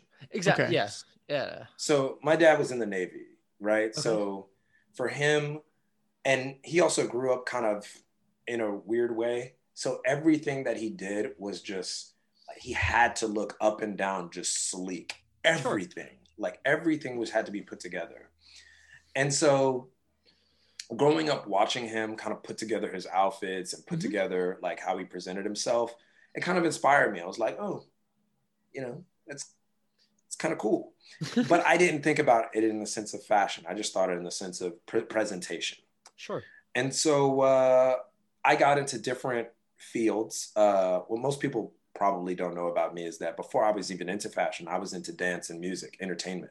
Cool. So that goes hand in hand with fashion because you have to present yourself. But before I was, I was into music and everything. I played piano, but I also was an illustrator. So I was drawing a lot. Okay. And I was doing character design. So I was drawing all these characters. I would say from the time I was, in second grade, just drawing characters and with outfits and different things that they did and, all that kind of crazy stuff. And then one day, I was on a bus and this girl, she saw me drawing, this character in one of my drawing books. And she was like, hey, I didn't even know who she was. She just says, hey, can you draw me a dress? Like, can you draw me this dress? Like, I need this kind of dress that looks like this. And I was just like, okay. Right. So I get to draw on this dress and I gave it to her and she was like, this is really good. Thank you so much. You should do fashion. And I was like, I like clothes. Right. Right. So, that happened, but I guess that's what really got me into fashion was the fact that I didn't even think of it as an avenue at that point until I was sitting there and I was like, yo, I could do fashion, couldn't I? Right. But I would say it got solidified when I moved in with my brother, my older brother, Rob. He's way more into fashion than say my father, but he was into sneakers. Right. So his thing was sneakers. And then I got into sneakers from that. So yes, my entry into the world of fashion as far as getting it was definitely sneakers. And then from there, we went with street. And then I got introduced to probably my biggest muse, Pharrell Williams. And then it was over from there. I was just like, that's it. That's how I got into Japanese fashion fairly quickly. Because if you follow Pharrell, I mean, I was like, as soon as I learned about Pharrell, I learned about Nigo, and I was just like, this is Japanese dude. And here I am, a kid who grew up in, multicultural, area in California. A lot of my friends were Asian people. My caretakers were Asian people. I had been to Japan. It was like the universe was saying, this is what you're gonna do, right? And that's basically how I went about it. I was just like, I put everything together and I said, hey, I'm going to do this. And then I stuck on Japanese fashion and I never looked back. And that's how I got into it. And then I got into, as soon as I got into, marketing and branding, it became a whole different ordeal because now I wasn't trained in illustration, trained in design, but I also knew about the business aspects of it too. So it was really easy for me to kind of mix the two and go forward. And look at you now on the Pair of Kings podcast. It's all led up to this. Yeah, it's been a journey, but it's hard. It's difficult. Oh, most definitely. It's difficult. It's not an easy thing to do.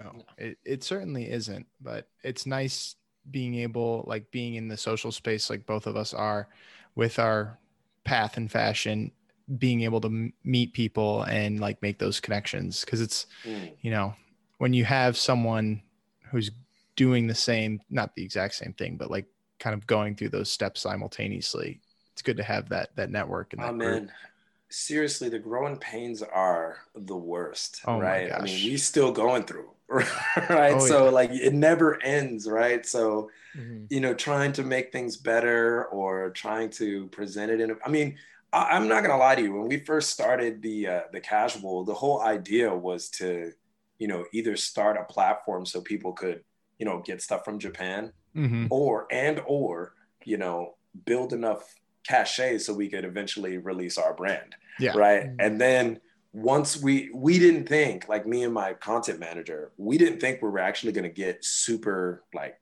popular, like. You know, I wouldn't say we're super popular, but I mean, we're kind of popular, right? You do well, yeah. You know, we're there, right? So the minute that we got, the minute that we got 20K on YouTube, I was like, whoa, like that's nuts, right? And then shortly after we hit like 50, and then I was like, wow, it's crazy. And then as soon as we hit 100, I was just like, whoa. I don't even know what's going on. And so my whole mind had to change on what I was going to do. For sure. Now I was like, I don't have to start a brand. Like that was like in my mind, like I don't have to start one. I can just keep doing this and we'll be fine. And my content manager was like, man, you're gonna kill yourself if you don't do what you had intended to do in the first place. Right. Just use this as a way to do whatever you want now. Now you can do whatever you want, right? Whereas before you would be trying to sell that brand. Now you can do as the craziest thing that you can think of, you can do it. And I was like, you know what? You're right. Because now we have, you know, we have the channel to kind of back it up. Yeah. So, and it doesn't. Got the foundation. Now you can build some height. Right. So it's just like, you know, if we don't do the right thing, we just come back and be like, you know what? It wasn't good. Let's do it again. Right. Let's make it better. So, yeah, I mean, it's, you know, YouTube and content creation is probably the hardest job I've ever had, but it's also the most liberating. And it's, you know, taught me a lot about myself, and it's also taught me a lot about people. Right. So it's cool. It's cool. And I hope to continue it in a more, in a bigger capacity in the future, of course. Well, we look forward to that. Kind of on the topic of the channel and your experience with it so far. For those of you who aren't aware, Reggie's currently up to 227,000. Oh, really? A light 227K. You know, we stopped at 100 during his last monologue, but we're up to 227 now. Or not we, he is up to 227. Reggie, what are some of the coolest interactions you've had as a result of the channel? Oh man, the people that I've met, Fashion Archive, Keezy, Anthony DeLuca, Devin on Deck, these individuals who've reached out to me, and these individuals that, I mean, even Frugal Aesthetic, right? Like we've had conversations. These guys are, I'm not one for making a lot of friends. And I've made some through social media, and I'm over here in Japan, and most of them I haven't met face to face yet. So Saul and I have never met before. Not a once. Yep. Right. We've done this podcast for closing in on a year and a half. We've never met each other. I mean, and that's the best part about it is that we have a way for us all to connect and evolve our relationships with each other. And that's probably the best The best. I like one of the best friends I've ever made. I've met through, the channel and social media, and that's Landy, LD into HK. Probably seen him on one of the videos where he's showing off all of his sneakers. Right, guys has far too many, but he put me on game so many things in Japan, and helped me in so many different ways. And I can't believe that, like, I would say like the second part of this, social media life that I'm having is, introducing me to a whole nother group of friends that I didn't even think that I would ever have, because I keep my circle pretty tight. Mm-hmm. But the fact that that's happening and they're all like-minded and cool individuals, that's probably the best thing to come from it. Yeah, I would say the same thing with, at least speaking for myself with the podcast, is it's the best part has been the people we've met, for sure. We've got a great base of guests who we've had on, present company very much included, and a great community of listeners as well. Oh, you're welcome. Great listener community as well. We have a Discord that we like to call it the happiest place in fashion, because it's just super supportive. Everyone's so nice and really accepting, and people dress all sorts of different ways. We have people wearing full Rick Owens every day.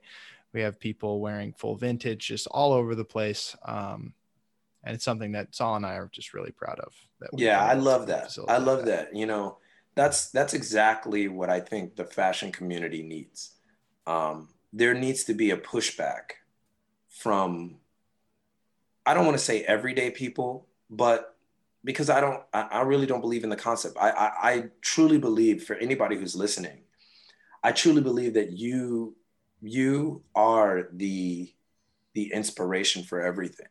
It's not the people up at top. They're getting their information from you. They're seeing you come up with stuff, and they're taking it from you and they're showcasing it as their own. Seriously, like Kanye doesn't become Kanye without your influence, right? Like he's not, as creative as he is, and has, he just has access, right? He has access to be more creative. You have limited resources and you're creating your style. Embrace that, right? Like embrace that through and through. You have the power to like change the world around you. And so like for fashion, for me, has just been kind of like this, I'd say it's a gift and a curse. A gift in that I love the fact that you can express yourself with clothing. I love that. Like, I love that that's an option, right?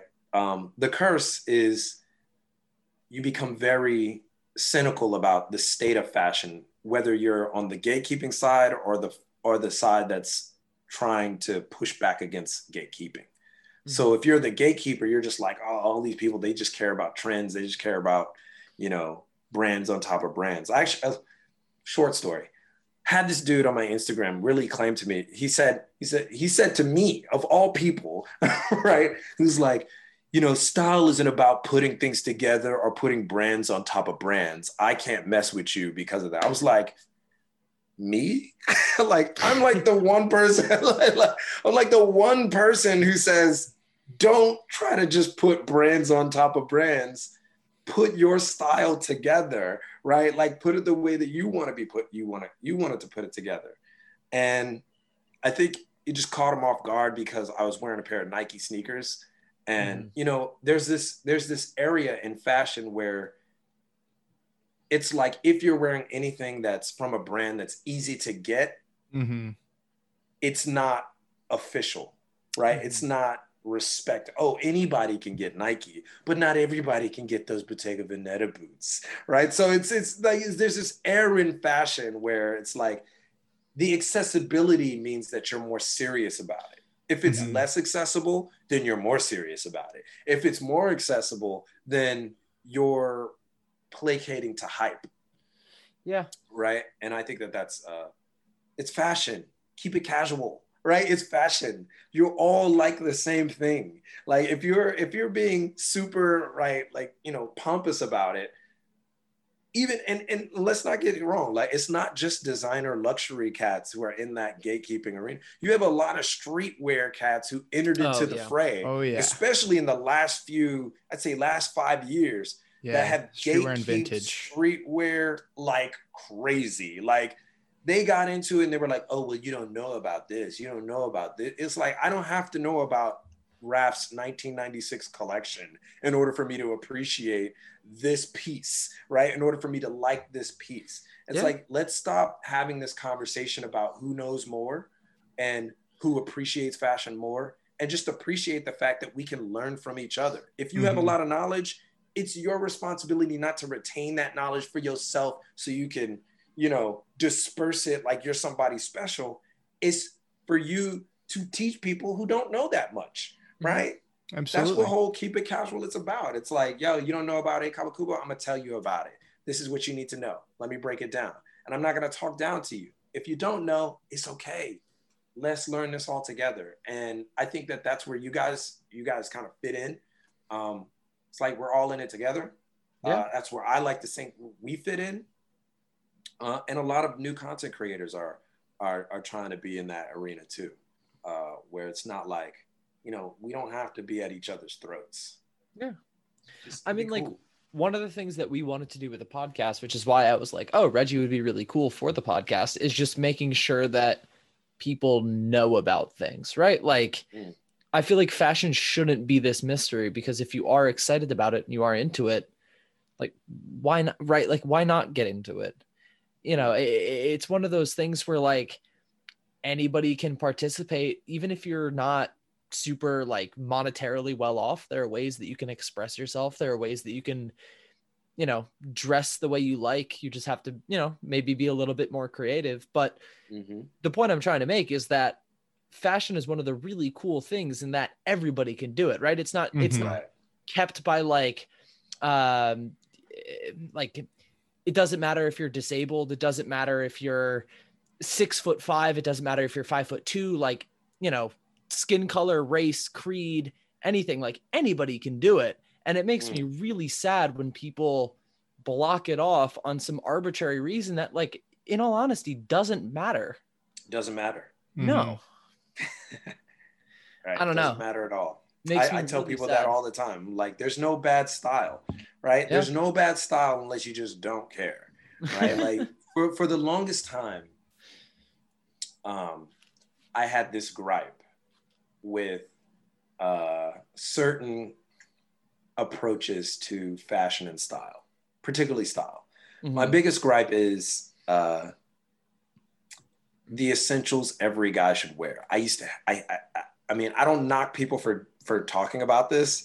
And I think it's brilliant because, you know, most guys don't, you know, most people, they don't really want to concentrate on fashion like that. Like, we're different. Like, we're a little bit different. Like, we're like, yo, what you wearing? It's like, yo, this is from 2016, 40% Against the Rights, Tetsu Nishiyama. Or, you know, what's the shirt? You know, there's these shoes, these canvas shoes by Momotaro Jeans. Like, most people aren't thinking like that, right? Yeah. So that's okay. So, like, I understand why the essentials every guy should wear exists. But I also think that basically what you're doing in that sense is you're telling, especially men, there's a specific way that you have to present yourself for people to accept you. And I feel that that is a wrong message to send to a lot of, especially young men. Yeah. To say, hey, this is the way that you got to approach, this is the way that you got to approach your style. And this is how you have to, you know, present yourself, which turns you effectively into generic guy NPC 1.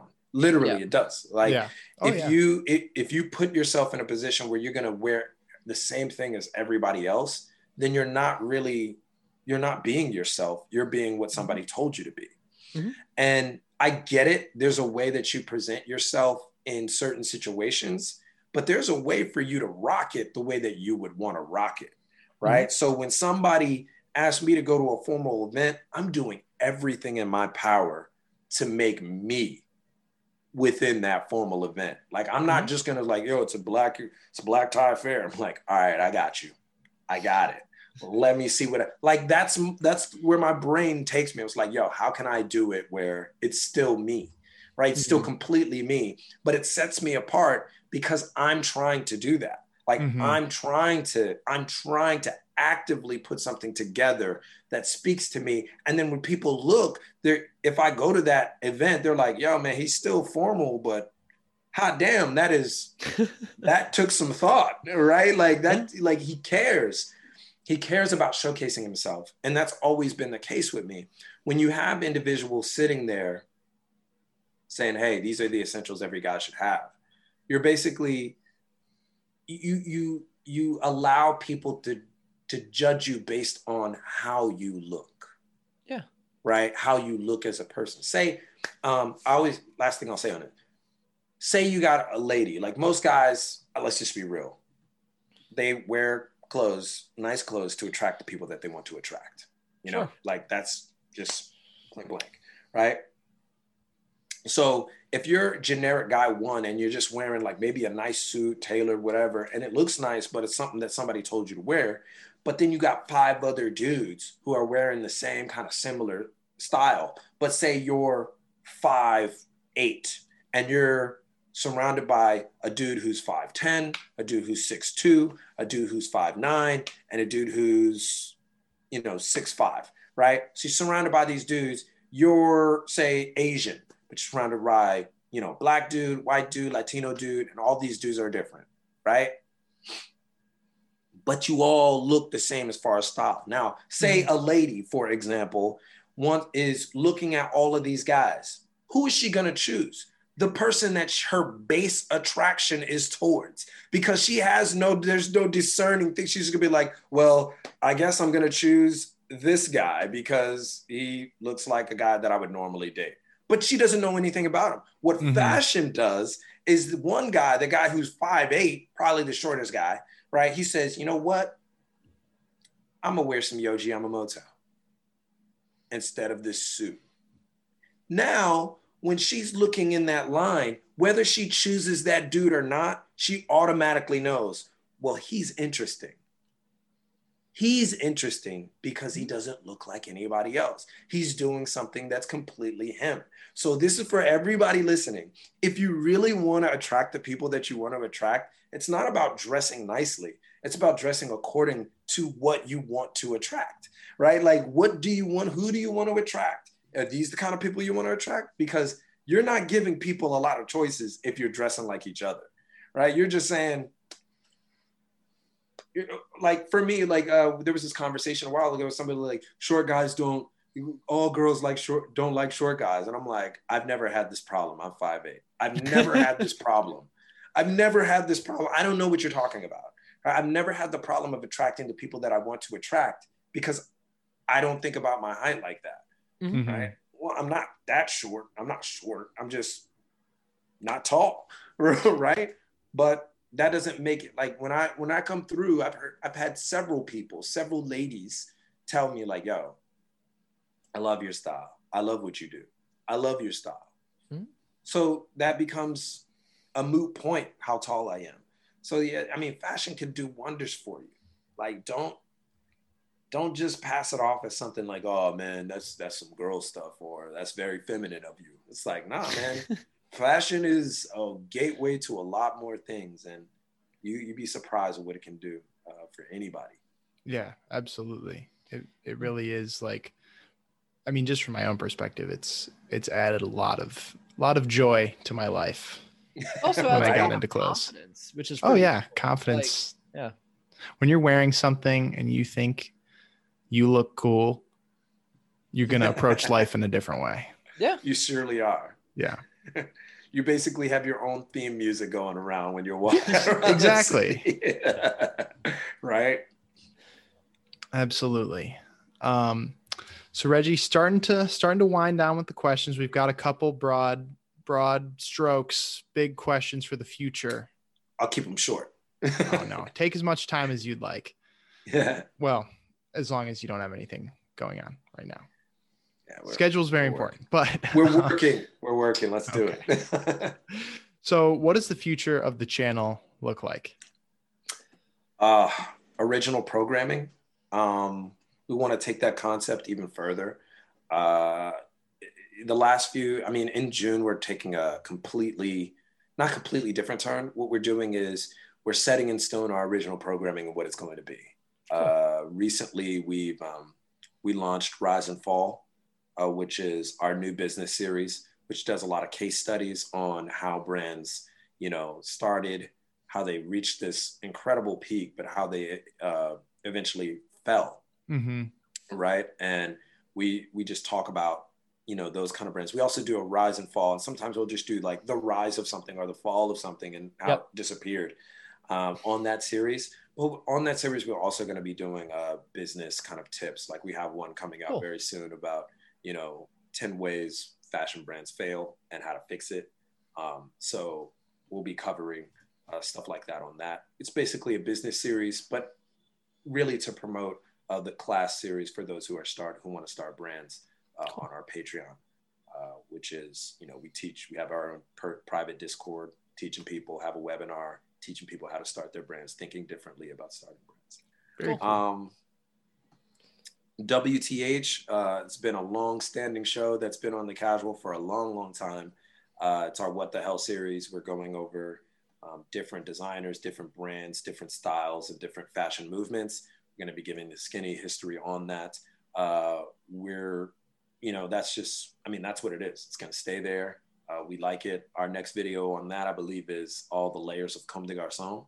So we're going to be telling you about pretty much all the brands. I say pretty much because there's one that we skipped out on because it turned into something else. But we're going to be, doing that for the most part. And then on Fridays, we're going to strictly be talking about Japanese fashion. Nice. And that's where we are going to use the opportunity to go out, see some things, or just tell you about brands that are out there and maybe a list format, or, sometimes have conversations with other individuals. It's that's in the short term because that's happening as we speak. But in the long term, what we really want to do is more ambitious original programming. We really want to do this travel thing. We were kind of stunted by this, but we want to do this kind of Anthony Bourdain style. Shout out to my man, Anthony Bourdain. Rest in peace, my man. Rest in peace, yeah. One of the things that I love is to talk about a whole host of things from, social issues, politics, to fashion and how it relates to the culture in and of itself, street culture, street fashion, how we should, all should be informed, whether we're into fashion or not, should all be informed about the issues. And that's one thing that Anthony Bourdain did really well, right? Like he would talk about food, but there'd be other things that he would, chime in on. I wanted to do that in the street sense, where I'm traveling to different areas, getting in the street culture, street scene of different places around the world, not just starting from Japan, but eventually going to places like the UK, Canada, Toronto, Vancouver, going back to the States and doing it there, just going to these specific cities around the world, talking to individuals in these cities who are either prominent influencers or people who just know the scene, talking to them about fashion and and just about, street culture and life in that particular country. That's something that's an ambitious goal for us, but we think we can pull it off if we get some sponsorships and we get some people to help us with that. So that's long term, and just making sure that the show runs like a well-oiled machine. Good deal. Of course, all the other stuff. Well, we're super excited just to see, what you've already done and then what you'll continue to do in the future. Hard. You'll have the support of the Pair of Kings podcast. I appreciate that. We can't sponsor you considering two kings, but the two kings, according to Grailed. According to a Grailed employee who will remain nameless. Yeah. We can't sponsor you considering we've never made a dime off of this podcast, but we are will be absolutely negative. Emotional support. Yes, we no emotional support is a good sponsorship. I love those kind of sponsorships. Don't worry. Winding down the questions, two more. What is your goal in the world of fashion? Oh man, that's a big one. It is. It's a weighty question. I guess it's in two parts. Quite frankly, I want to start a brand, start a label, create some pieces. Ultimately, I feel like I have an idea. I feel like I can, do something in it. I guess the dream was to be on the runway, right? Like that's what I do. That's the kind of fashion that I subscribe to. Mm-hmm. And I want to see if I can get on there, right? Like to be on the runway would probably be like, I tell you, it'd probably be like the biggest surreal moment of my life. Oh yeah. That I would just be like, whoa, like that's crazy. And life complete. You can take me now, right? Like I will go to the stars and be a part of the infinite universe if I can get on the runway again, runway at least once. And yeah, that would probably be the goal as far as physically what I want to do in fashion. Socially, I think, I'm already doing it, right? Growing, but also helping others grow. Yeah. I want more people to make labels and create their own stuff. I want to encourage people. I want to motivate the individual who's sitting at home right now, who's thinking about making a label, but doesn't have the prowess or the technical knowledge. I'm here to tell you, like, dude, it doesn't really take that much to learn about it, right? Seriously, like you were talking earlier about how you found the manufacturer who made, these sweaters, and it's like, it's just some phone calls. It's just some study. It's just some research. Mm-hmm. And not everything is going to come to you immediately. But, if I could tell you anything about my life in particular, the more and more you do something, the better and better you get at it.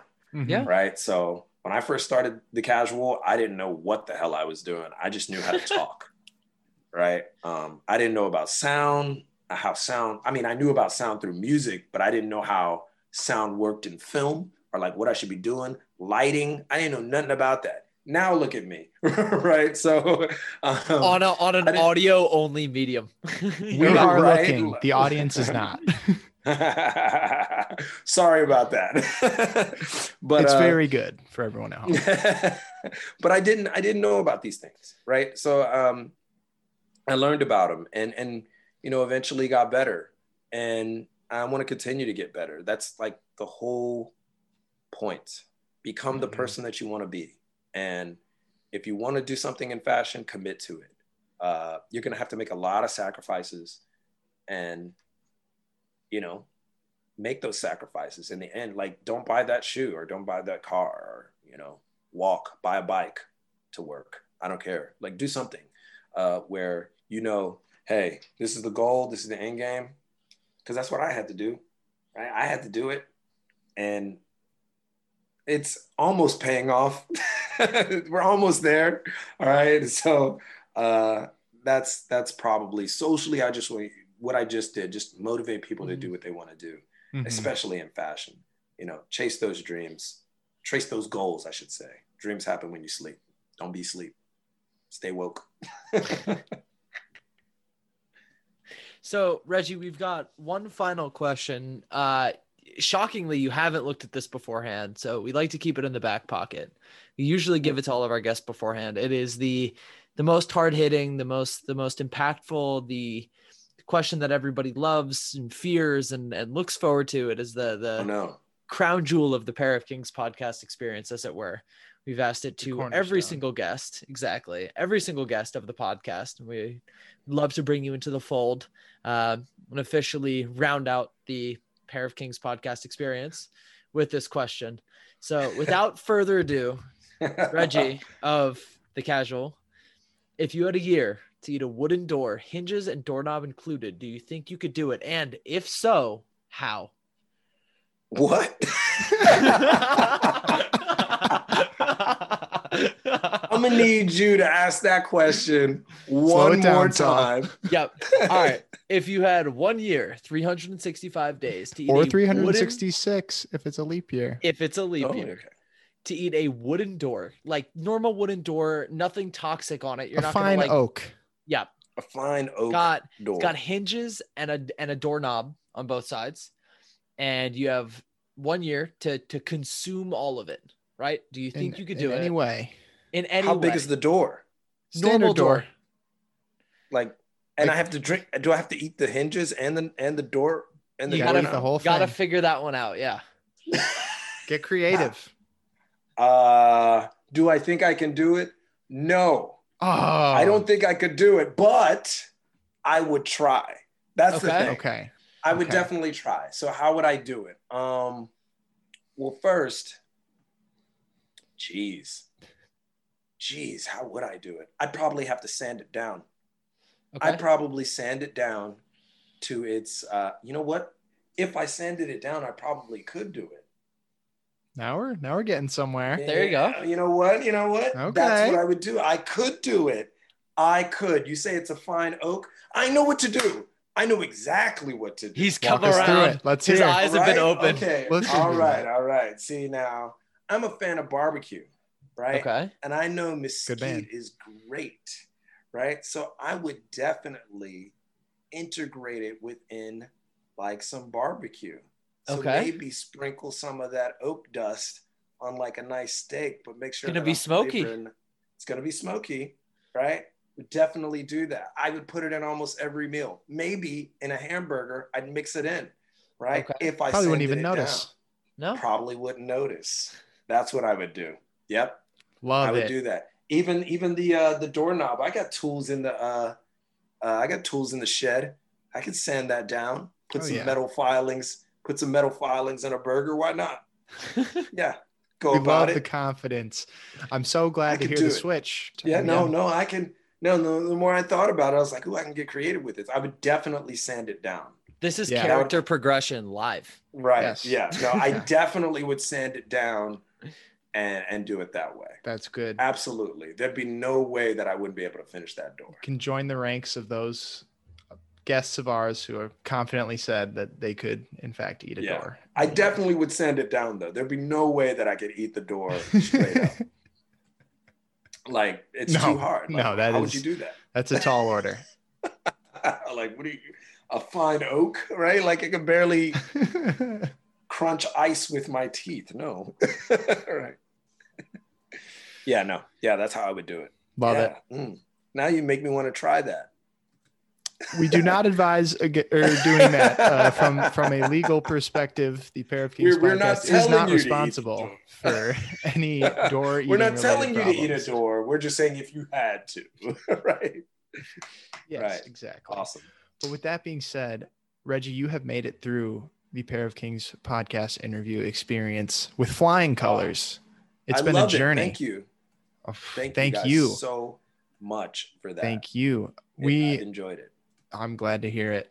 We have the closing ceremonies, if you will, coming up. First things first, we have an ongoing series every week called Song of the Week, where we have a playlist that we update with our picks as well as our guests, just what they've been listening to in the last week, and the listeners can find it on Spotify. So, Reggie, what is your song of the week? What have you been listening to these days? Let's go with, geez, put me on the spot right here. I'm gonna go with Lorn, Lorn. He's a, it's kind of weird. It's almost like Toxic Avenger if you like that kind of stuff. Lorn, and the name of the song, hold up, I'm gonna get it correct because there's like a few that I love. So let me see here. I think Toxic Avenger, as you mentioned him, he did a soundtrack for a video game, and the video game is incredible, but it's like a rhythm game, but it's based on the like Toxic Avenger made it based around the game itself, and it's so fun. I'm forgetting. Are you talking about Fury? Yes, Fury. Yeah. That's a great game. Yeah, it's a great one, right? Yeah, that's one of my favorites over there. Let's go with Lorn, and I'm gonna go with the track Anvil. Cool. That's one Very of my nice. favorites. So Anvil by Lorn. Oh wait, John, did we get a Discord invite word? Not yet. We're gonna have to do that. We'll do that right after Song of the Week. Absolutely. John, you want to take us halfway home? I will. So my pick this week, it's a song that I saw a great meme about and then decided to listen to it. I think it's from a lesser known fashion meme page. I think it's Archived Underwear, which is a hilarious name. And they had a post about it's the new like headlining Porter Robinson song. It's called Look at the Sky. And they described it as theme music for a 2014 Minecraft video, which I thought was hilarious.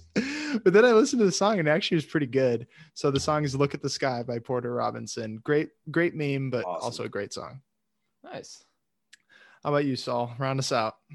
I've got a song that I am surprised never won a Grammy. I think it's one of the greatest songs I've ever heard in my life, and I've probably listened to it about 19 times today. Okay, I know what this is. I've got the remix of an all-time classic, Down in the DM by Yo Gotti. Oh, but it's the remix with Nicki Minaj. Which I didn't know existed until today. Insane. It goes It's so nuts. hard. It's so good. So I listened to it 19 times. I'm going to put that on.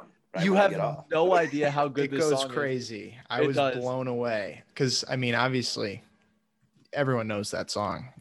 It's a classic. It's a 2016 staple.